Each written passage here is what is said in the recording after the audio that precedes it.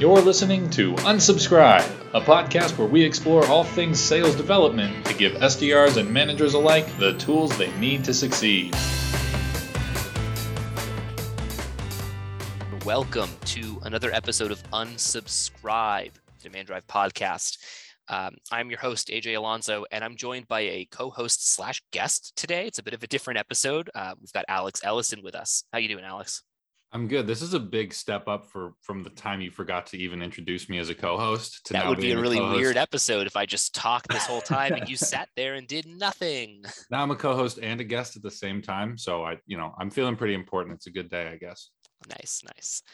Well, I brought you on as a co-host and guest because A, you help co-host the podcast, but B, as a guest, what we're talking about today is something that you're learning in school and have actually done at Demand Drive, identifying and building core values for individuals and organizations. So today, I want to talk through what you know about the topic, some of the processes that we implemented here at Demand Drive, and then ultimately, I want our listeners to be able to know how to do this on their own and start building core values for themselves and at their own companies. So sound good? Sound like a good conversation for you?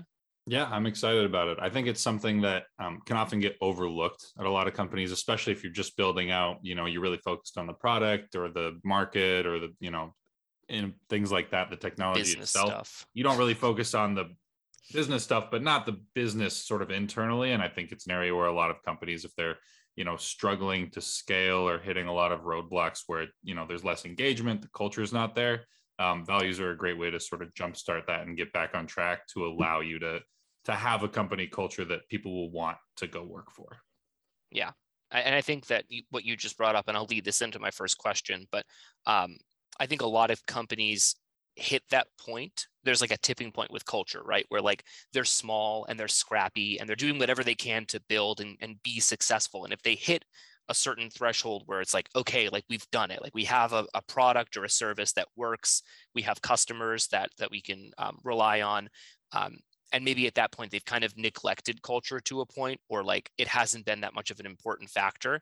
And then you hit that tipping point where it's like, oh no, like you said, if we want to scale, if we want to keep growing, we have to think about people, not just the business. So obviously that's important. Documentation wise, how important is it to sort of have that on hand, what that process looks like for not just a company, but also like individuals, based on sort of what you've learned through your schooling and the experience that you've had building values at Demand Drive? Yeah, I think a huge part of having these values is just the fact that you can name them. I think, excuse me, you use the term neglected values, and I wouldn't say, or neglecting culture, and I wouldn't say it was necessarily neglected because it was there. You can't have a company without culture. It exists because the people that work for you interact, right? You've built a community of people within your workplace, and that will create a culture and some sort of values that you guys might work by. But nobody's going to recognize that unless you take the time to sit down and do so. So I think naming those values on a company level is a great way to stay on track with some of the aspects of your culture that you might like and want to continue to hold on to as you grow. And I think also on a more personal level, it works the same way, right? Like before I sort of did this exercise for myself and found my core values, I could have told you that I was a very like loyal, trusting person. But going through the exercise, I said, okay, like trust is a core value of mine. It's why I value accountability. It's why I value loyalty, things like that. And understanding how you yourself value things is a huge step towards just, I don't know, I feel like improving yourself as a person. I feel like we're all on our own journeys trying to figure out what makes us happy, what makes us tick. And being able to name the values and recognize them is a huge, I think, early step in that process. Yeah, it sounds like you almost reaffirmed what you already knew about yourself through this process, but obviously there are people who maybe they're a bit less certain about what their values are. They know, like you said, I have some values that I like operate by, but I can't put them into words or really pinpoint moments where like they're strongly represented in what I do. So the process isn't just for reaffirming, but like really discovering what you actually care about and what you hold valuable to yourself internally, and then how you kind of react to people around you. Yeah, exactly. And I think the reacting to people around you is also a great way to learn. We can dive into more some of these processes Yeah, to, we to will learn for your own sure. values, but one of them is really looking at how you react to the actions of others. So, for example, say you have a colleague who's always gets things to you a day late. Like they're done, they're not the worst, but like one day later. That irks me. That irks you. So you value somewhere in there, it's either, punctuality, accountability, respect, somewhere in there you have a value, and them not living up to that value that you hold is what bothers you. So being able to recognize, and for everyone it's different, right? There's plenty of reasons that could irk somebody. So then taking that, thinking about it, and thinking about why it irks you is a huge step towards understanding like who you are, and then being able to address it and say in a respectful way, hey, I really don't appreciate, when we set a deadline, I know you get it done soon enough, but like we don't work well together this way. And then by addressing it as like, you value this thing, it's not personal, it's not an attack, it's not I hate you for always being late with these, right? It's a grounded conversation that you can progress forward out of. So obviously that's a specific example that maybe someone is experiencing, but Sure. Would you say, and I'd love to get your take on, how does knowing your individual values, like as an employee of a company, impact in all the different ways you can think of the role that you have within that company? Like, I have my personal values. Great. I understand those. How does that then impact me at Demand Drive or whatever organization you're at as an employee moving forward? For sure. I think there's two ways to look at it. One is how you interact with your colleagues. The example I just gave is good there, so I won't dive back into that too much. But the other way is how you work as an individual. So for us who spent years as SDRs, we have a lot of SDRs at the company, so I'll use that as an example. But right, there's more than one way to be successful in almost any role, right? The SDRs especially. For sure. Figuring out which way you want to be or you can be the most successful usually aligns with your values. If you're someone that values, creativity, then writing new messaging is something that you can value and you bring to the table as far as your prospecting goes. You're not going to be sending out stale messages. You're not going to be like, this template's good enough, I'll try it again, right? If you really value that creativity or maybe innovation, something like that, you'll take the time to do that. For me, I know that one of the other core values I have is gratitude. And so I was someone that always valued the rapport building side of things. I distinctly remember this one guy who every 3 months I'd call him. He'd say, nope, still not a good fit at this time, but feel free to call back in 3 months. 3 months later, I'd call him, pick up the first time. And we had this mutual respect and understanding that, like, thank you for checking in. Thank you for picking up the phone. And so I found that like my pipeline numbers were typically above average because I built the rapport, because I took the time to send that last email that was like, thanks for letting me know if anything does change in the future, feel free to reach out, right? As opposed to like, you don't have to send that email. If they say no, you can just ignore it and walk away to the next prospect. But that wasn't up to my values. And so the approach I took changed and I had different kinds of success because of it. Interesting. I like that. The idea that like, not only do your core values sort of dictate how you like operate as a team member or like an individual within an organization, but success-wise, like you said, you can do the SDR role any number of ways and see success. You can do the same thing in any really other revenue generating position, I would say.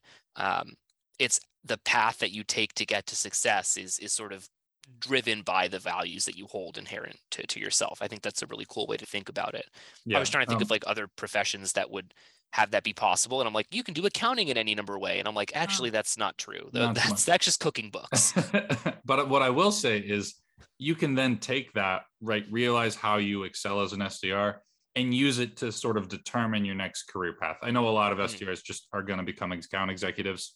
Totally good, totally fine. But for you and me, for example, we wanted to move into marketing. For me, it was because I noticed that I enjoyed writing email templates more than picking up the phone. If you notice that the things that you do and that you excel at line up better with marketing or customer success or recruiting or something like that, it's a lot easier to say like, oh, this is why. You can kind of piece things together a little more cleanly.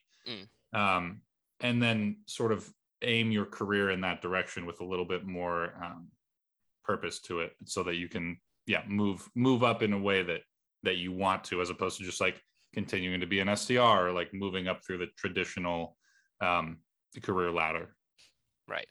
So individually, I think we understand like why you need values, but they impact the organization as well, right? So knowing that I have core values and I have a specific path that I'm trying to build for myself based on these values is important. But how does an organization best react to or enable individual employees to not only have those values, but act on them in a successful way? Yeah, there's definitely a lot of ways to do that. I think what we like to call it is operationalizing those values, but really putting them into practice, right? So you could have, these are our core values. As a company, we really value this, but if you don't do anything about it, that's all fluff, and it's worthless and potentially detrimental, right? If you hire someone because they're like, wow, I really value accountability, this company's all about accountability, and then nothing once they start is about accountability, they're not going to be there very long. It's not going to be a good fit. And that person that you spent that money, spent that time hiring is going to leave pretty quickly. So being able to practice what you preach is obviously a big step of it. There's plenty of ways companies do that. I'm going to be interested to see how we sort of continue to implement this moving forward at Demand Drive. But we've heard, from various people, a lot of things. The craziest one I heard that I'm intrigued by, but I don't know if we'll ever pull it off, is to include the company values in the bonus structure in the compensation plan somehow. And which is interesting, right? Because it's a lot less tangible than like you set up this many meetings, or like this many sales opportunities closed. Here's a set amount of money for each meeting, right? You can't do that. It's more like a checkbox. It's a lot of accountability on your manager, who will just say like, did they live up to this value? Like, do they show this value in their work? Yes. I don't know if, there's definitely, if you have a bad manager or something like that, there could be some problems there. On the flip side, if your manager just really likes you, it gives them a lot of power to be like, well, you don't really value this, but here's some money anyway, right? So there's definitely checks and balances that have to be had, but I do think that's a really interesting way to work the values into the organizational processes as a whole. Interesting. Yeah, I had a conversation with someone about this, and something that he said really, I think, fits nicely with what you were just talking about, where it's easier to incentivize than to be punitive. So the idea being that, like, yes, if you're trying to live up to a certain set of core company values that we've built, you want to incentivize someone to do that, right? Like little baby steps, giving them high fives, or like building it into their comp plan, rather than the opposite, where it's like, you didn't live up to these values, therefore we're docking your pay, or we're demoting you in some capacity and punishing you for not doing that. I think, just like scientifically might not be the right word, but like brain wise, I know I respond to incentives. It's been drilled into me as an econ major throughout college. People respond to incentives. And if you can actively, in a way, incentivize the values that you have as a company in smaller steps to your employees, it becomes easy and almost natural for them to like fall into those values, versus, like you were saying, kind of forcing yourself to be accountable if you're not accountable, or to show gratitude if that's not a thing that you do on a regular basis. Yeah. And I think one of the things that also helps operationalize them is that your organization, whether you recognize it or not, probably hires people around the values of the company.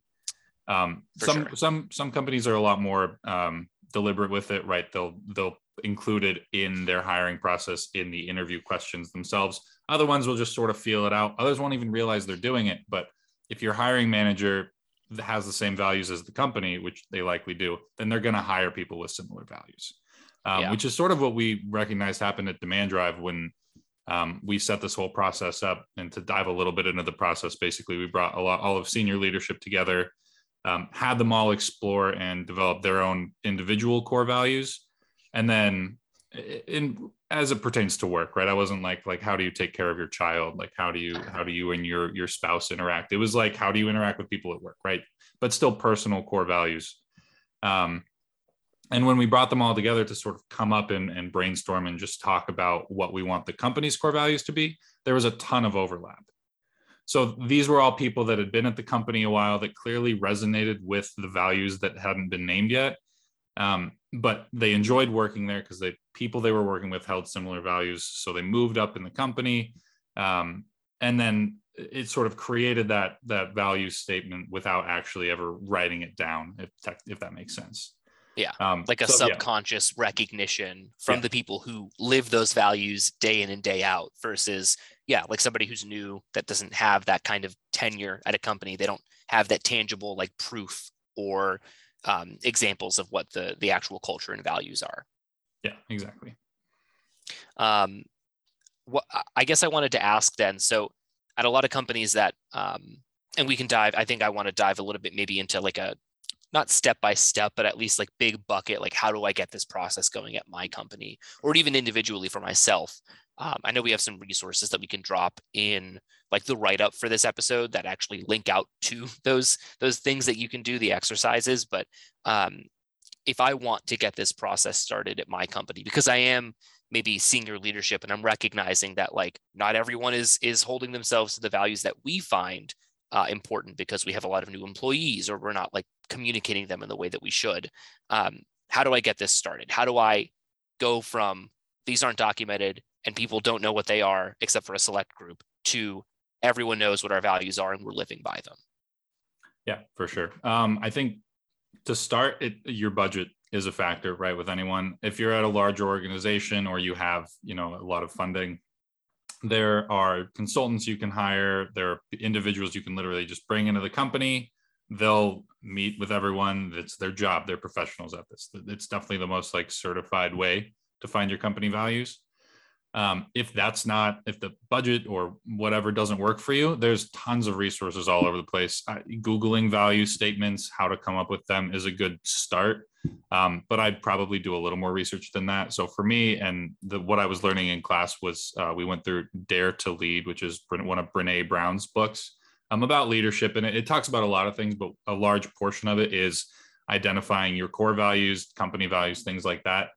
And she has a lot of good resources online that I'm sure we can link with the episode as well. But finding some sort of expert where you can dive into their research and what they've learned and some of the exercises they have around it is a great place to start. And I think from there, and this is something that I sort of discovered along the way, is if you're an internal employee and you know the company really well, you can tailor it to your company.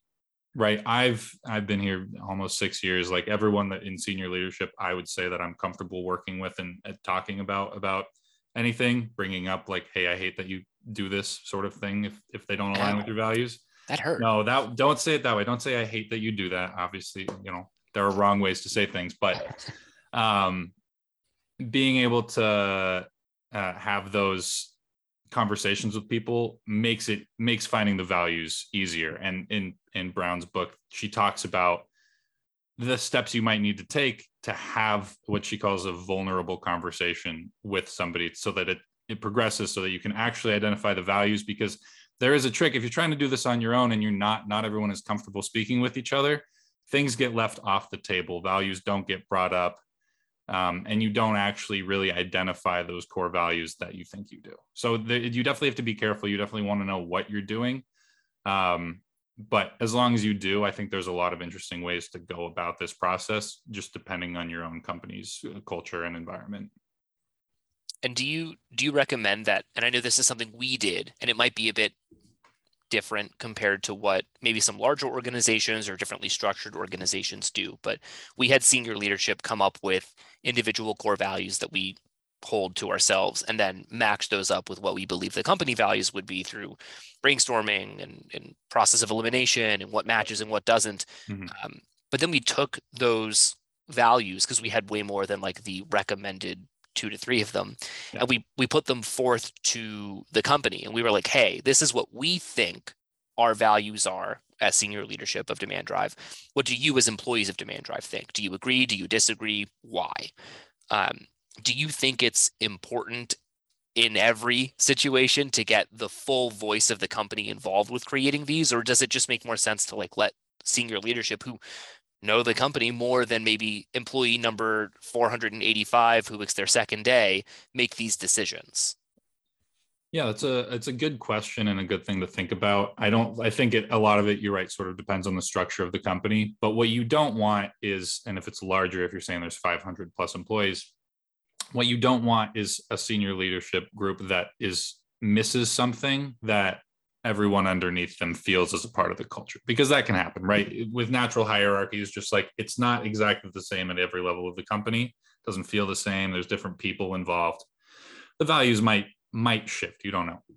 So being able to have some input from everybody is important, but I think it still should be up to senior leadership to really determine those values once they have it. It's more like getting some data and having data points around how the company as a whole feels is really important. So, but you shouldn't just have, right, employee number, what'd you say, 487, just make your company values. That would be ridiculous. Right. It was 485, but close enough. Shoot. They've hired since then. Good for them. Growing company. They got to have their values. But so what we did to get everyone's input was, as senior leadership, we came together and sort of paired up a lot of the values that were overlapping. So for example, community and family, I think connection and collaboration, accountability and trust, things like that. Yeah. And we took those pairs and sent them out, just surveyed the rest of the company and said, like, between these two, which one do you prefer and why? Between these two, which ones do you prefer and why? Between these two, which one do you prefer and why? And that helped us recognize where on that sort of scale people sat, and just the company as a whole. Just to point specifically between community and family, most people voted community, but it was kind of close. But there were some comments that were very strongly against calling a company culture a family. And we recognized that. And there was also some sentiment about that from senior leadership. So that's good that it shows that parallel. But being able to see that is a message that resonates throughout the company, and so to avoid it is really important. And I don't think it necessarily would have happened if we hadn't done that. And just for a little bit of context with these values, if you go into this process yourself, everybody has a ton of values, but there's only a few core values. This is really important to note. Yeah, Brene Brown calls it's core values and second tier values. And it's about figuring out which one drives the other. So for me, I remember going through this process and I was like, trust or accountability. I clearly value both. They're pretty similar, so they can't both be core values, but which one drives the other? Do I value accountability so much that I need to trust people? Or do I value trust so much that it causes me to need to hold people accountable and hold myself accountable? And for me, it was the latter. For me, trust was the core value. But for example, for our company, accountability ended up being the one out of those two that I'm the exact opposite of you. Exactly. Where I thought that trust led to accountability versus what you think. So yeah. Right. And that's totally fine. And those are very similar values. Like, we don't have a problem interacting or getting along because they're almost the same thing, but still being able to identify which one is the core value is really important. And that was where we chose to involve the company as a whole, is saying, like, we have these values in this area, like, where do you want it to sit? Right.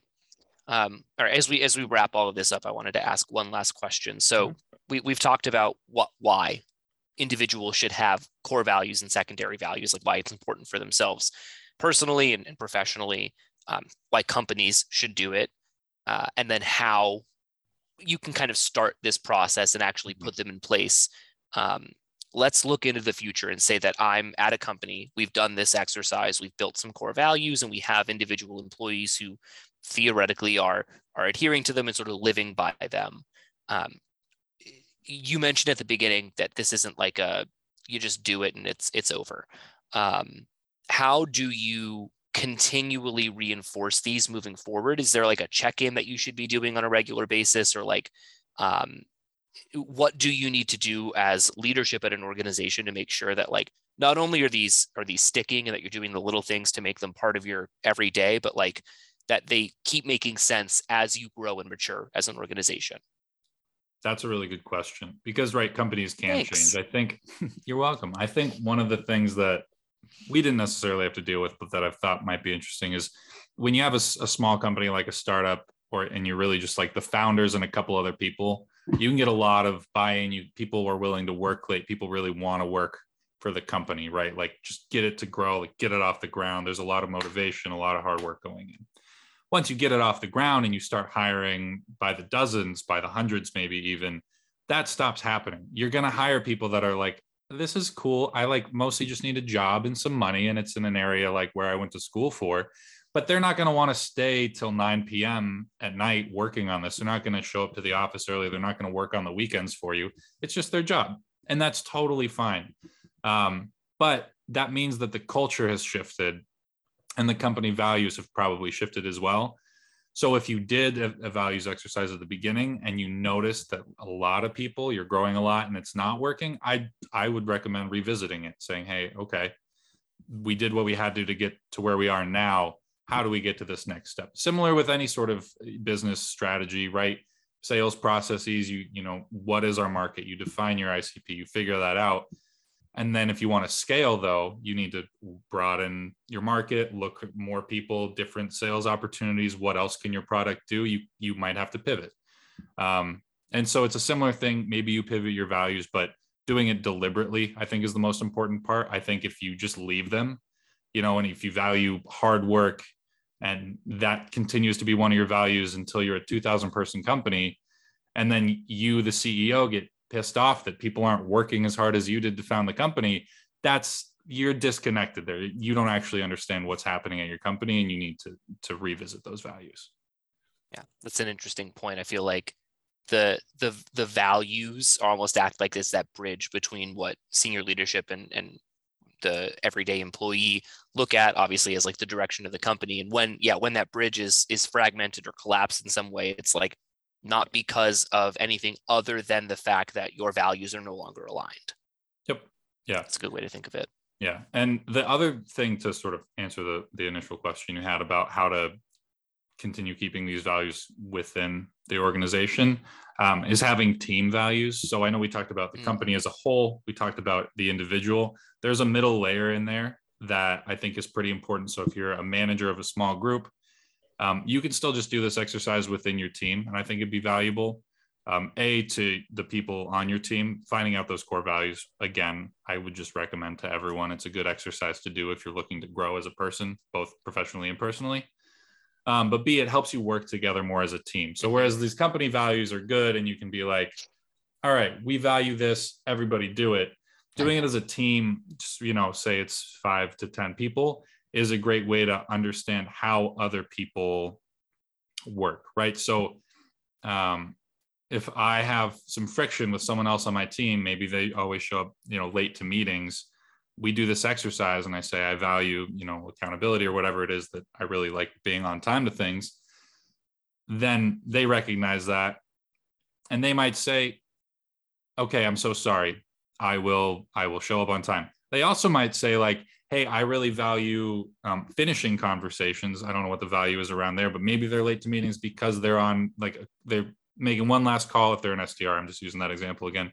Maybe they're making one last call and the guy picks up and it goes long, and they really value making the most of their time. So they don't stop 5 minutes before a meeting to prep for the meeting. They'll dial right up until the next meeting's supposed to start. And sometimes this happens.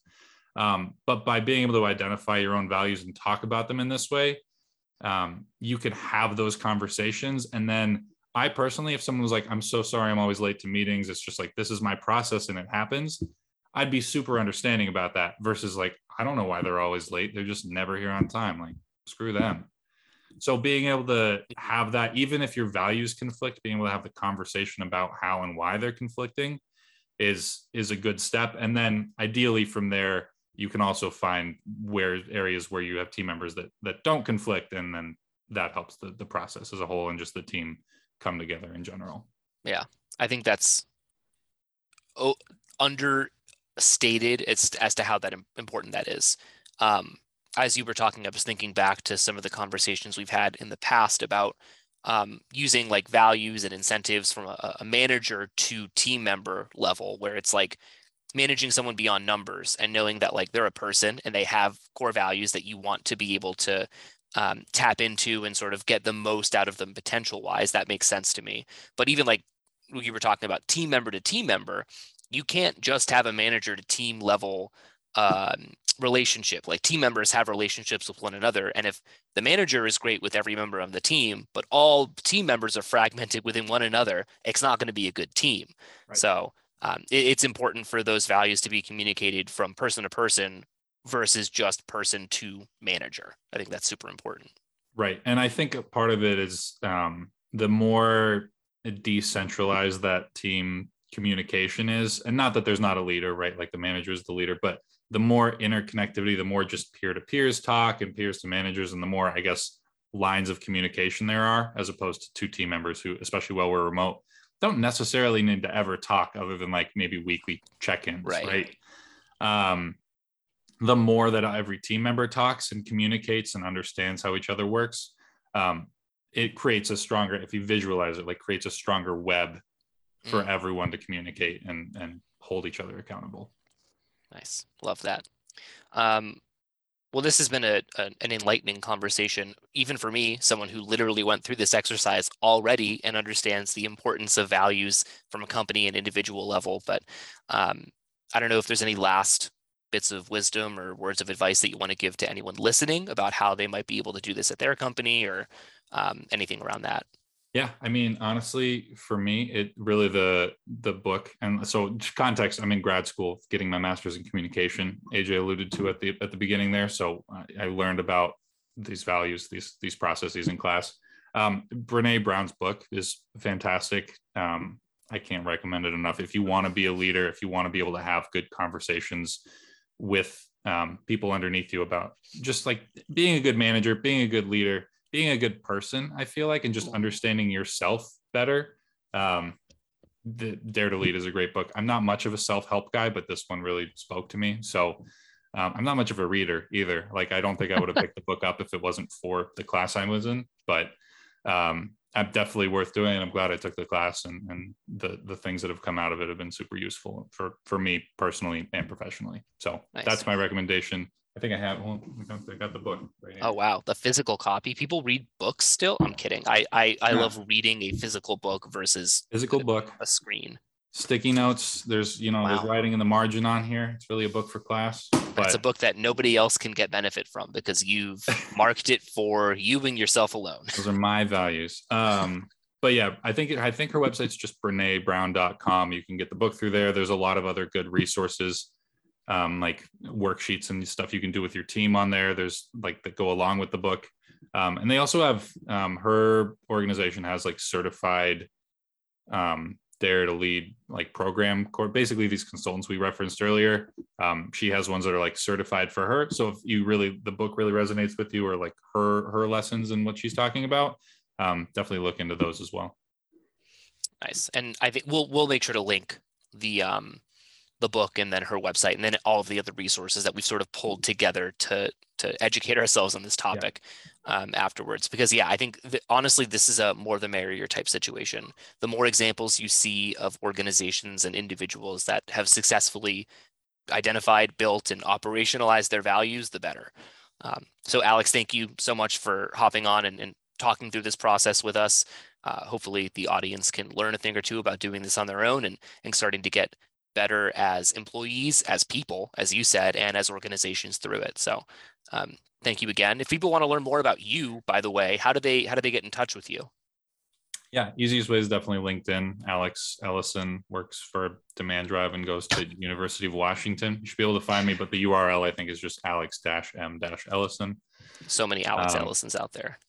Yeah, right. It's a surprisingly common name. But yeah, go ahead and find me on there, connect, feel free to hit me up. And yeah, thank you again, AJ. Again, my value of gratitude. Thank you so much for having me. I love talking about this stuff. It's super interesting. It's like a side of business that a lot of people don't talk about. So I'm happy to share my knowledge, and just hopefully somebody hears this and starts to do their own research and look into their own values as well. Awesome. Well, thanks again. Thank you for listening to Unsubscribe. Remember to subscribe to Unsubscribe for more hot sales development tips and insights like this. And see you next time.